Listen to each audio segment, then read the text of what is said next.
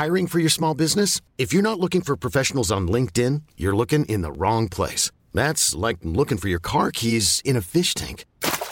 LinkedIn helps you hire professionals you can't find anywhere else, even those who aren't actively searching for a new job but might be open to the perfect role. In a given month, over 70% of LinkedIn users don't even visit other leading job sites. So start looking in the right place. With LinkedIn, you can hire professionals like a professional. Post your free job on linkedin.com/achieve today. Ever catch yourself eating the same flavorless dinner 3 days in a row? Dreaming of something better? Well, HelloFresh is your guilt-free dream come true, baby. It's me, Keke Palmer. Let's wake up those taste buds with hot, juicy pecan-crusted chicken or garlic butter shrimp scampi. Hello Fresh. Stop dreaming of all the delicious possibilities and dig in at HelloFresh.com. Let's get this dinner party started. Hey, it's Ryan Reynolds, and I'm here with Keith, co-star of my upcoming film, If, only in theaters May 17th. Do you want to tell people the big news? All right, I'll do it. Sign up now and you'll get unlimited for $15 a month and 6 months of Paramount Plus Essential Plan on us. MintMobile.com/switch. Upfront payment of $45 equivalent to $15 per month. Unlimited over 40 gigabytes per month. Face lower speeds. Videos at 480p. Active Mint customers by 531.24 get 6 months of Paramount Plus Essential Plan. Auto renews after 6 months. Offer ends May 31st, 2024. Separate Paramount Plus registration required. Terms and conditions apply if rated PG.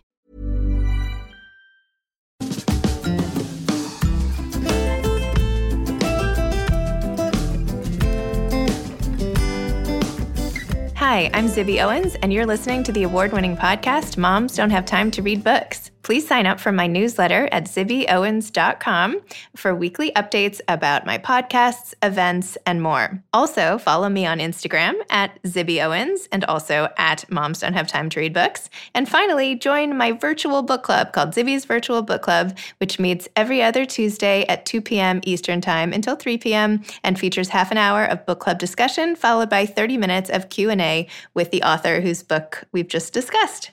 You can sign up on my website, zibbyowens.com, under the Virtual Book Club section, or even on Instagram under the link in my bio. I hope you'll find me in all these different channels and enjoy this podcast. The sponsor for this whole Labor Day Book Blast week is firstbook.org. Obviously, the pandemic is crippling education for millions of students, especially those in low-income communities. The widening digital divide and extended quote-unquote summer slide due to COVID is devastating. Apparently, 40% lack access to reliable internet and functioning digital devices they can use for online learning, making the need for physical books and resources to prevent further educational backsliding absolutely critical.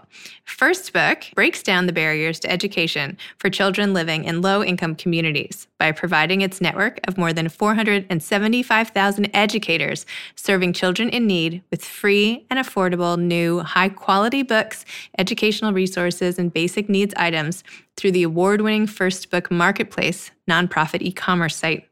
They need your support to ensure these children have what they need to learn during this critical time. Visit firstbook.org to help. Katherine Gildner is the author of Good Morning Monster. A therapist shares 5 heroic stories of emotional recovery. Katherine was a clinical psychologist in private practice for 25 years. Her best-selling memoir, Too Close to the Falls, was published to international acclaim. She currently lives in Toronto.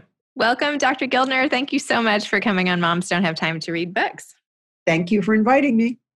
Good Morning Monster. This book captivated me, interested me, horrified me. Wow. I'm particularly interested in Laura and Madeline. I can't stop thinking about their stories and all the stuff they went through as kids. I have so many questions. Okay. So first of all, can you just tell listeners what your book, Good Morning Monster, is really about and what inspired you to write this? Good Morning Monster is following 5 patients who've had a really traumatic life. And I guess I got sick of reading all these sad cases all the time about how people just bottomed out. And I thought, wow, I've had people who've lived through absolute hell and they've managed to cling and maintain their sanity. So I wanted to write about psychological heroes. You know, heroes are always these action figures, right? And I wanted to write about how these people, to be a hero, you have to fight against something that's much bigger than you. Otherwise, you're not a hero, right? So, these people managed to do that and they managed to come out with their sanity. And I wanted to say, you know what? This is heroic. And I think it was when Alana said to me one day, oh, I'm such a screw up. And I wanted to say, because she said, I taught this guy computer science and now he's, everyone knows him, but I'm the one that taught him. And I said, you know what? He had two parents who sent him to Harvard. He's been in, all of these he had all these opportunities. And I said, if you lined up everybody who had been treated the way you've been treated, they'd be in back rooms of mental hospitals. Right. I said, you aren't seeing people that have been treated the way you have, and you would see that you're a real hero. So I wanted them to see, because they were, people compare themselves to other people who've had advantages, or normal parents. And they say, what's wrong with me? So I wanted people to see, a lot can go wrong and you can still pull it out. Wow. So this is not your first book. In fact, you talk in this book about how you left your practice for a while, right, wrote, and then were dragged back in by a very persuasive Duncan who you couldn't take no for an answer. I know. So tell me about the sort of intersection in your life between therapy and writing, and what made you stop therapy for a while, start writing, and now meld the two like this? Right. Well, I mean, I joke that at age 50, I ran out of empathy. I had just worked too hard. And then I said, okay, I also wrote a column for Chatelaine, which is kind of like, Red Book or Good Housekeeping in the US. I wrote it in Canada. And so it's, giving unwanted advice to people that haven't asked for it. So I wrote that for 15 years. And people said, oh, you have a turn of phrase and you should do this or that or the other thing. And then I was at a dinner party once and someone said, oh, I was 16 years old and, I was so terrified to go to camp and blah, blah, blah. And I thought, wow. And I said, didn't your parents ever have you get a job? And they said, no. She said, never. Because they like me to take courses in the summer. And I said, well, I don't understand that because I worked full time from the age of 4. So then people said, oh my God, you should write that up, right? So I wrote my first memoir and I was shocked. It was on the bestseller list for 150 weeks or something. Then I wrote the second and the third, and then my life ended at 25 when I married, right? So I didn't write anymore. Life is over when you have children and marry, right? As the title of your blog says. Yeah. And then I wrote a novel about my PhD because I was interested in the philosophy of science on Darwin's influence on Freud. And then it took me, honestly, 25 years. I think I was so burned out from being a therapist that after 25 years, I started thinking about all of these people and they kept coming into my mind. And I was walking down the street one day with a friend and there was a guy, very sad man, lying on a grate trying to get warm, homeless. And she said, look at him. He's able-bodied. He's 25 years old. Why can't he walk in and ask somebody for a job? And I just thought, you have no idea what this person has gone through. I mean, if they didn't have arms and legs, you'd feel sorry for them, right? But you don't see what's gone on in somebody who's had a horribly difficult life. You don't. If you could see their brain or you could see all their memories, you'd say, oh, that poor thing. But, people don't. So I thought I am going to write that book, and people like Alana kept coming back to my mind. So I wanted to write it, but I needed a long break before I wrote. Yeah. How did you pick these patients? And I know you said there's sort of some are composites and you didn't use real names, but how did you come up with these 5 for Good Morning Monster? Well, it's really ridiculous because I'm a quantitative person. So what I did was I said, I have to go over every patient that I've had. First of all, I sat down and made a list of these 5 when I thought of writing the book. And then I went over every file, said, maybe I should do this. Maybe the demographic would be better if I did that. Maybe I went through all this stuff. And then I just did the first 5 that were still in my heart. I thought I went through all the marketing stuff and all that. And I thought, it doesn't matter. If I don't write about people that are still in my psyche after 25 years, it's not going to work. So those were the 5 people that I came up with. I thought it was really interesting that you said that good therapy, there has to be some sort of connection. You can't not like your patient. You have to, it doesn't have to be like is the wrong word, but you have to feel that sort of bond with them in some way to go through it. Tell me a little more about that. Well, when I say you have to like your patient, you have to bond in some way to that patient. I for a number of years I worked in a psychiatric hospital in forensic. Those are psychiatric problems, but also criminals. Right. So even if they said, I killed my mother, I couldn't take another second, right, of my stepmother. I had to sort of empathize with that. And I had to say, oh, okay. But then I had to see it totally from his perspective, right? And sometimes you can't see other people's perspective. Like there's certain things that, like, for example, I don't see obsessive compulsives because I just don't relate, because they obsessively talk about the same thing, right? So, in a lot of that, I try not to see people where there's something a little bit wrong with their brain. Like with obsessives, they usually are born that way. Right. So I would much rather see like somebody who is perfectly okay and then just got off the path. And then I like to work together to bring them back. But there are people that you just don't click with, actually, I was saying this the other day. Sorry, they cut the grass today and I think they put napalm on it or something. It's killing me.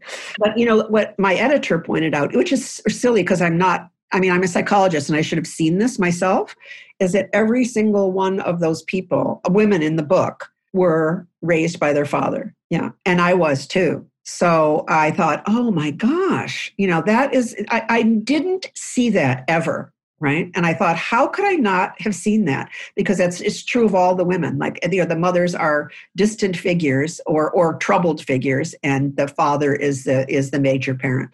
So I think unconsciously, I related to that. I feel like this book is also one of those truth is stranger than fiction examples, because if you had made this up, it would have been too far-fetched. Do you know what I mean? That parents could leave, for instance, that a father could leave his 3 kids in a cabin in the woods, and have a 9-year-old take care of them, and that another father, and even that a couple could go off to Russia and leave their 11-year-old daughter alone in the house for a month. It's like, I don't know, some of these things I'm like, could this really happen? And yet it did. And you have to deal with the aftermath. And I thought another really interesting part of this story was that some of the things that seem so obvious to us as like sort of, not to call myself normal in any way, but let's just say like, I don't know. Well, as a regular reader of this could obviously see the huge holes in the parenting and the detriment done. And yet the patients themselves saw it as just life, right? Like they didn't know any different. Absolutely. Like look at Laura, when the father left her, she said, what is the problem? I was already 8 years old. Mm-hmm. I could handle that. Right. And so I had to spend a lot of time explaining what an 8-year-old could do. I took her to see 8-year-olds. That was so great. I loved that. Yes. And so she saw all of them, but she's kind of funny in her own way, amusing. So when we got in the car, I said, well, and she said, well, they were immature. So, it took her a long time because the father was like, I need you to be an adult. And she said, okay, if you love me and I'll be an adult. That was their deal. Right. He never criticized her, but she had to be the adult. And her childhood wasn't that hard. But what was hard was when she was an adult and she began looking for men to be with. She always picked people that she had to take care of because she was bonded to that behavior. Yeah. She misunderstood bonding for love. And I feel like you're so good, obviously, at seeing all these patterns that the patients themselves can't even see. Even like Madeline, in terms of how she staffed her company, right? Oh. That you can recreate, which is something I had never really thought about before. That you hear about, people marrying spouses that have some of the characteristics of their parents that they're still sort of wrestling with. Yeah. But it hadn't occurred to me that people do this in the workplace. That you could have people work for you who have the same thing. Tell me a little about that. Well, that was something that Madeline and I worked on all the time because she always made the point that she was in a very specialized field, So she said, well, he's the only person in the world that can do this, right? Mm-hmm. And I would say, that's ridiculous. He's rude all the time. Like if he would see me, he'd say, are you here again? This is ridiculous behavior, right? She said, no, we all have to put up with it but I said, no, you had to put up with your mother because you didn't have a choice. But yes, he is the only Hungarian that can understand, 14th century religious iconography, but I'm sure there are others. So she's surrounded herself with incredibly difficult clients. Like people that were in the mafia in other countries, et cetera. And they had, it was just awful. Because, who has millions and millions of dollars, right? Some very good people and some people that are bad, right? So she would be like, they would then not pay their bill. And I'd left all of that out because I didn't want to be killed myself. But she recreated her family. And her family was, I mean, the insanity that happened with her mother, her biological mother, and then Kathy, who her father ends up with next. I It's like know. unthinkable that her stepmother would essentially break all of the antiques in her childhood home, not let her back in, and that this sort of went on. And that the father would tolerate it. Yeah, that just kept going on. And he's like, sorry, you know. Yeah, I know. And that's when she had her huge collapse, was after that antique thing. And then I think he felt so guilty that he actually followed me to a coffee shop every day and said, please be her therapist. I said, I'm retired. Finally he's a successful businessman, right? He wore me down, right? Yeah. So I finally said, okay, I will do it. But I mean, people think, I wanted to include Madeline because people think people that have a lot of wealth are happy and that money really makes you happy. I mean, it's so trite, right? But what they don't realize is that, like, very often, like, he was from a very independently wealthy family goes back generations in Canada, and his name is a very common name now in the newspapers and everything. And now there were gold diggers after him. Right. I mean, that's what, it's an old fashioned term. Right. Mm-hmm. But this is before women, this is in the 30s. Right. This is before women had a chance to be what they wanted to be. So your only chance in life was marry this wealthy guy. So her mother sent her to the Hamptons and said, don't come home unless you're engaged to him. Right. And so, I mean, you can say, why would you marry someone so awful? Well, she put on a really good act for about 4 or 5 months. And then she recognized that he wasn't the type to get a divorce. We don't divorce in our family, that sort of thing. And also, I mean, the wealth covers a lot of pathology. Because the editor pointed this out to me, and that's when I included it in the book. If you had, like, Laura was abandoned in a, in a tiny cabin, right? But Madeline was abandoned too. Yes. Her parents went to Russia, and then, the alarms went off, the alarm from a storm, the police came, and the police were terrified of the family because they lived in a huge estate. And they said, oh, well, okay, I guess she'll be okay. If they lived in a housing project, they would have immediately called CAS and gotten help for her. But, they were insulated by this wealth. And then, neurosis didn't appear as neurosis. When you're ready to pop the question, the last thing you want to do is second guess the ring.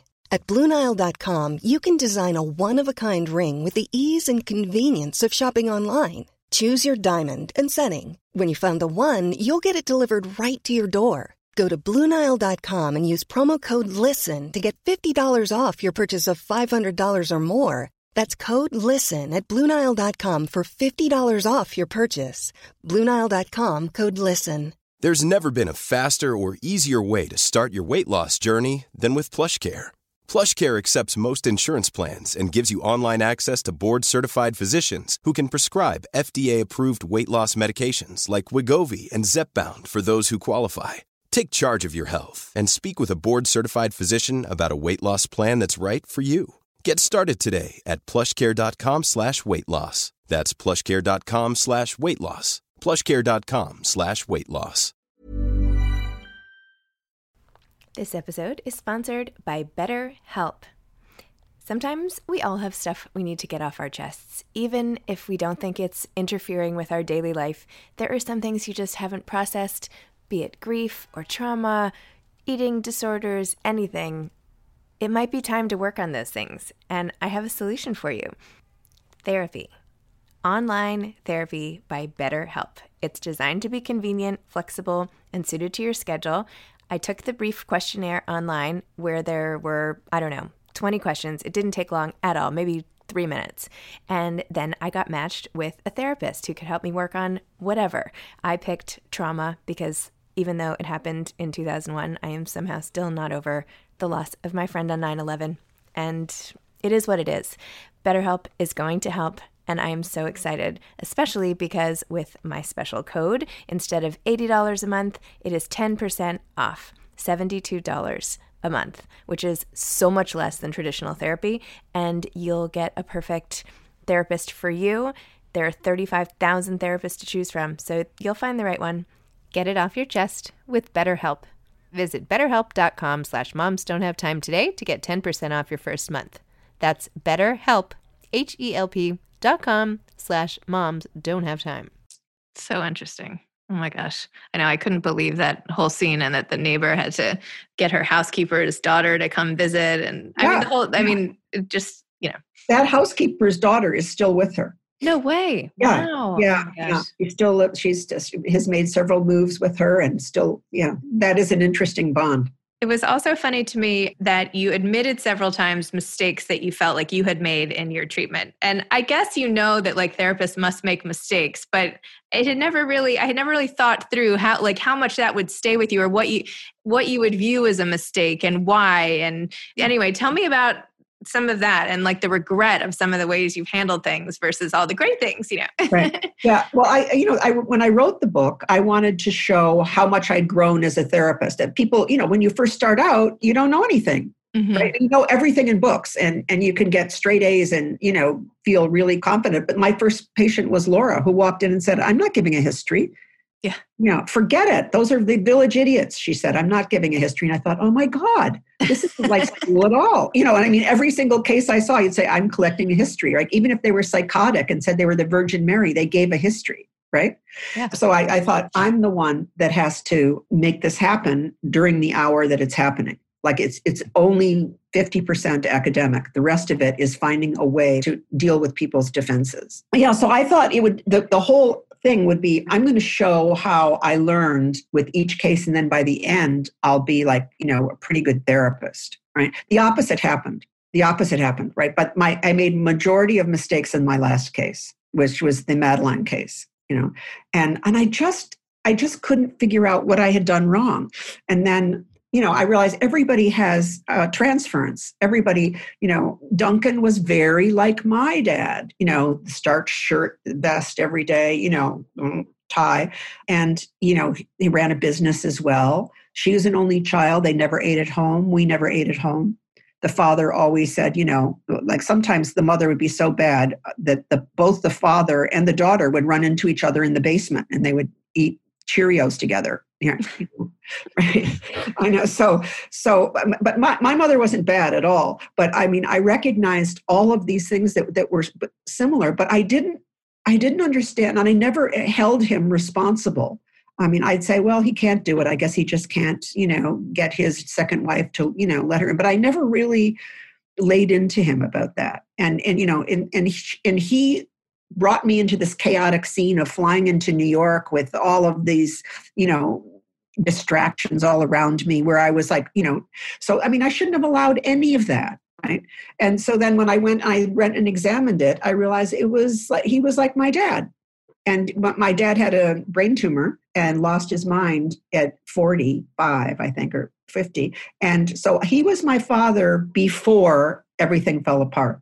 And I was protecting him, Yeah. So anyway, one time somebody was looking at the paper and they looked at the picture of Duncan and said, "Gee, that looks like your dad." So it was like, it wasn't just me that thought that, right?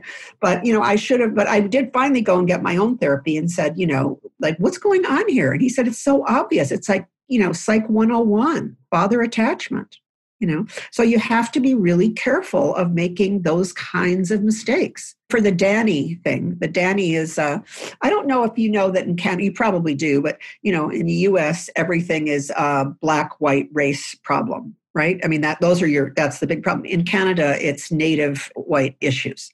So that's the news every night. That's, because we have way more natives, and there's been a huge amount of, residential schools where everybody hasn't been parented, so that is sort of Canada's national problem, Canada's national disgrace, et cetera. So, I mean, with Danny, the hard part for me was actually learning everything that I had to know about Native culture. Not that I learned everything, but that I had to then really hit the wall and not let my ego get the better of me and say, you know what? I can't cure him. I can take him to a certain spot, and then he has to go to a healer. He has to go and deal with all of this stuff with natives. That I had to say, this is as far as I can take you, and then he would, but I don't think I would have taken him anywhere if I hadn't had help from Native psychiatrist at Harvard who really helped me. Like I'd say, well, why won't he talk? Right. And he said, he's getting to know you. And I thought, really, 2 months and this guy has not said a thing? And so then later I joked about it, like 5 years later when we were a lot closer. I said, yeah, like not talking for months. And he said, oh, he said, that didn't bother me. He said, he said, just what the guy told me. He said, I was getting to know you and I wasn't going to talk to somebody until I knew them. I said, but how did you know me without talking to me? And he said, that's just one way to know people. Wow. That's crazy. It's amazing the way you've been able to get at all these people and get them past their circumstances and get them out of their own heads and get them to see. I mean, it's really like magic. Like, what do you think it is about the people who have become heroes in your practice? Like the people that have become heroes, and even sometimes in their own families, the other people, like in the case of Laura with her younger brother and sister whose lives did not follow her same trajectory. Like, what is it that makes somebody able to sort of withstand horrific circumstances, whereas somebody in the same family might not? There's probably not an answer to this, but. No, but look at Laura. Okay. I mean, her brother and sister really didn't do well. And they did what you would expect from a life like that, right? Yes. But remember, her father, even though he was neglectful, he was always singing her praises. Mm-hmm. He was always saying that, when she worked on the chip truck with him, he always praised her. And he was like, oh, I knew you'd take care of things. Or I knew, you would do this. Hey, you're my number one man, he always said. So, I mean, she was loved in a conditional way. Like, if you do this for me, I'm going to, and she thought he was kind of exciting and that's what a man was.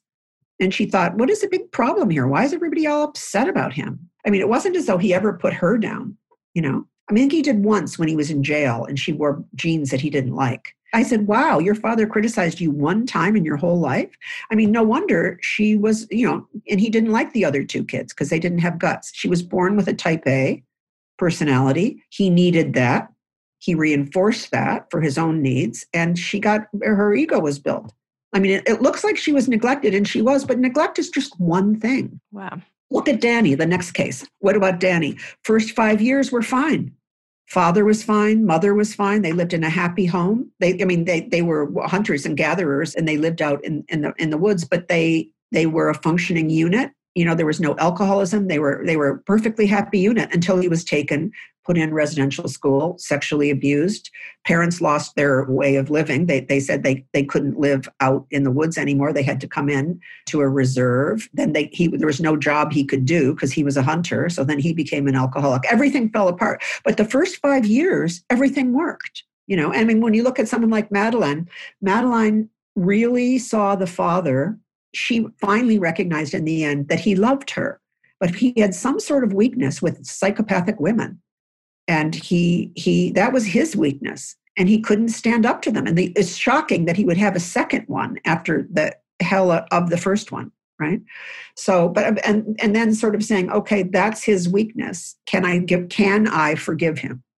I mean, that was part of her issue. And with the mother, I said, it's not important to forgive your mother, right? Mm-hmm. What's important is to see that she was a very damaged person, that she was so damaged, she couldn't love anyone.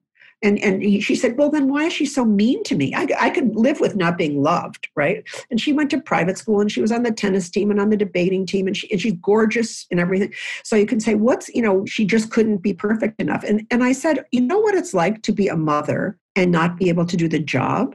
You're watching all these other mothers, which she called mother hens and overprotective, when they were really just being mothers. Yep. And so naturally you become hostile to this child who has needs, and you have no idea how to fulfill them. You had one quote, I don't know if I can find it or not, but you said something about how at one point you realized that you can stop being angry and upset with your mother and just feel sorry for your mother. Yeah. And like that transition is such a key point in the therapy too. Yes, absolutely. It's because your mother no longer has power over you, mm-hmm. right? I mean, when you say, okay, she's just a sad case, and where it used to be like when she would do this stuff of going to Florida to visit her, and the mother would forget to pick her up, all that kind of stuff, and she just stopped doing it.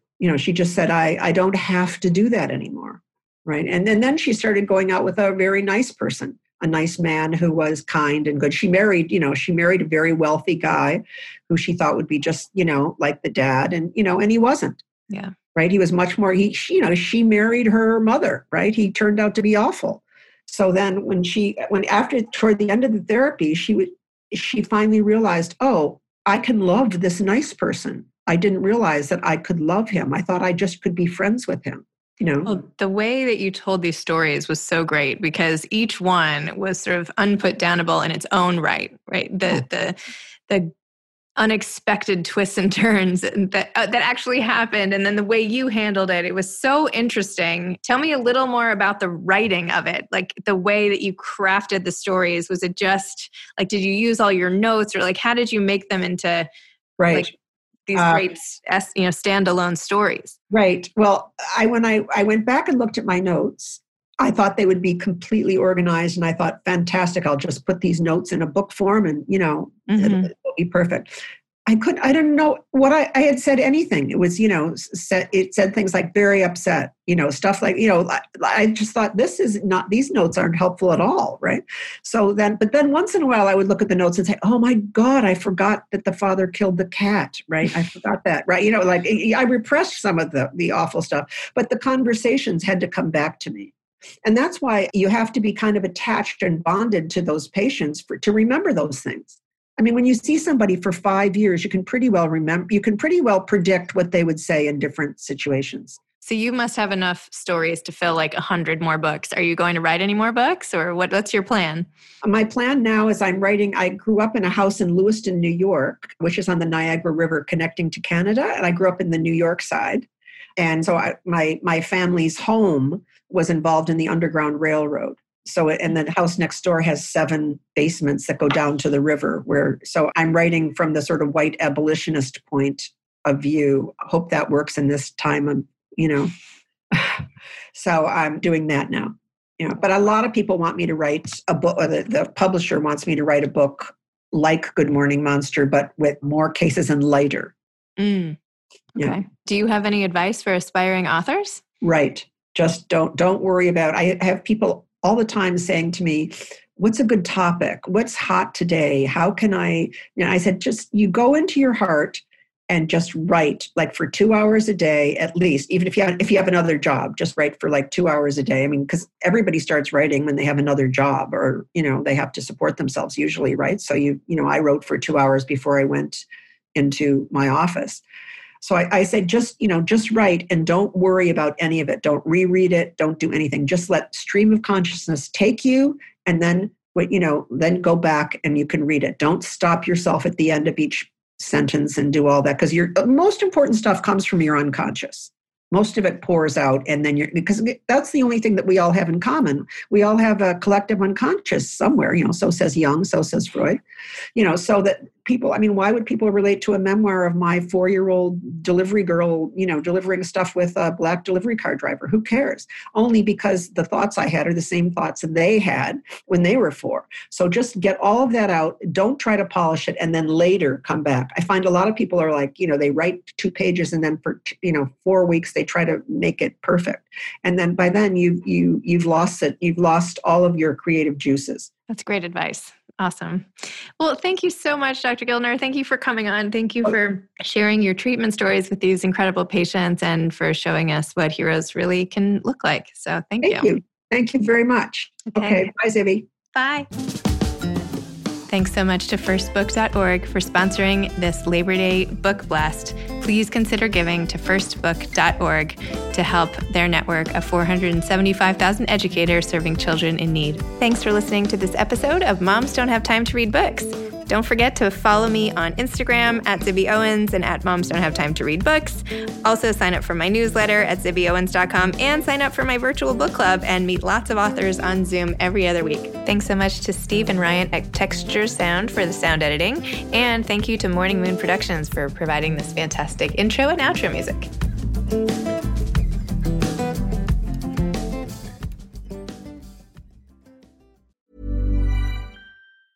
Ever catch yourself eating the same flavorless dinner 3 days in a row?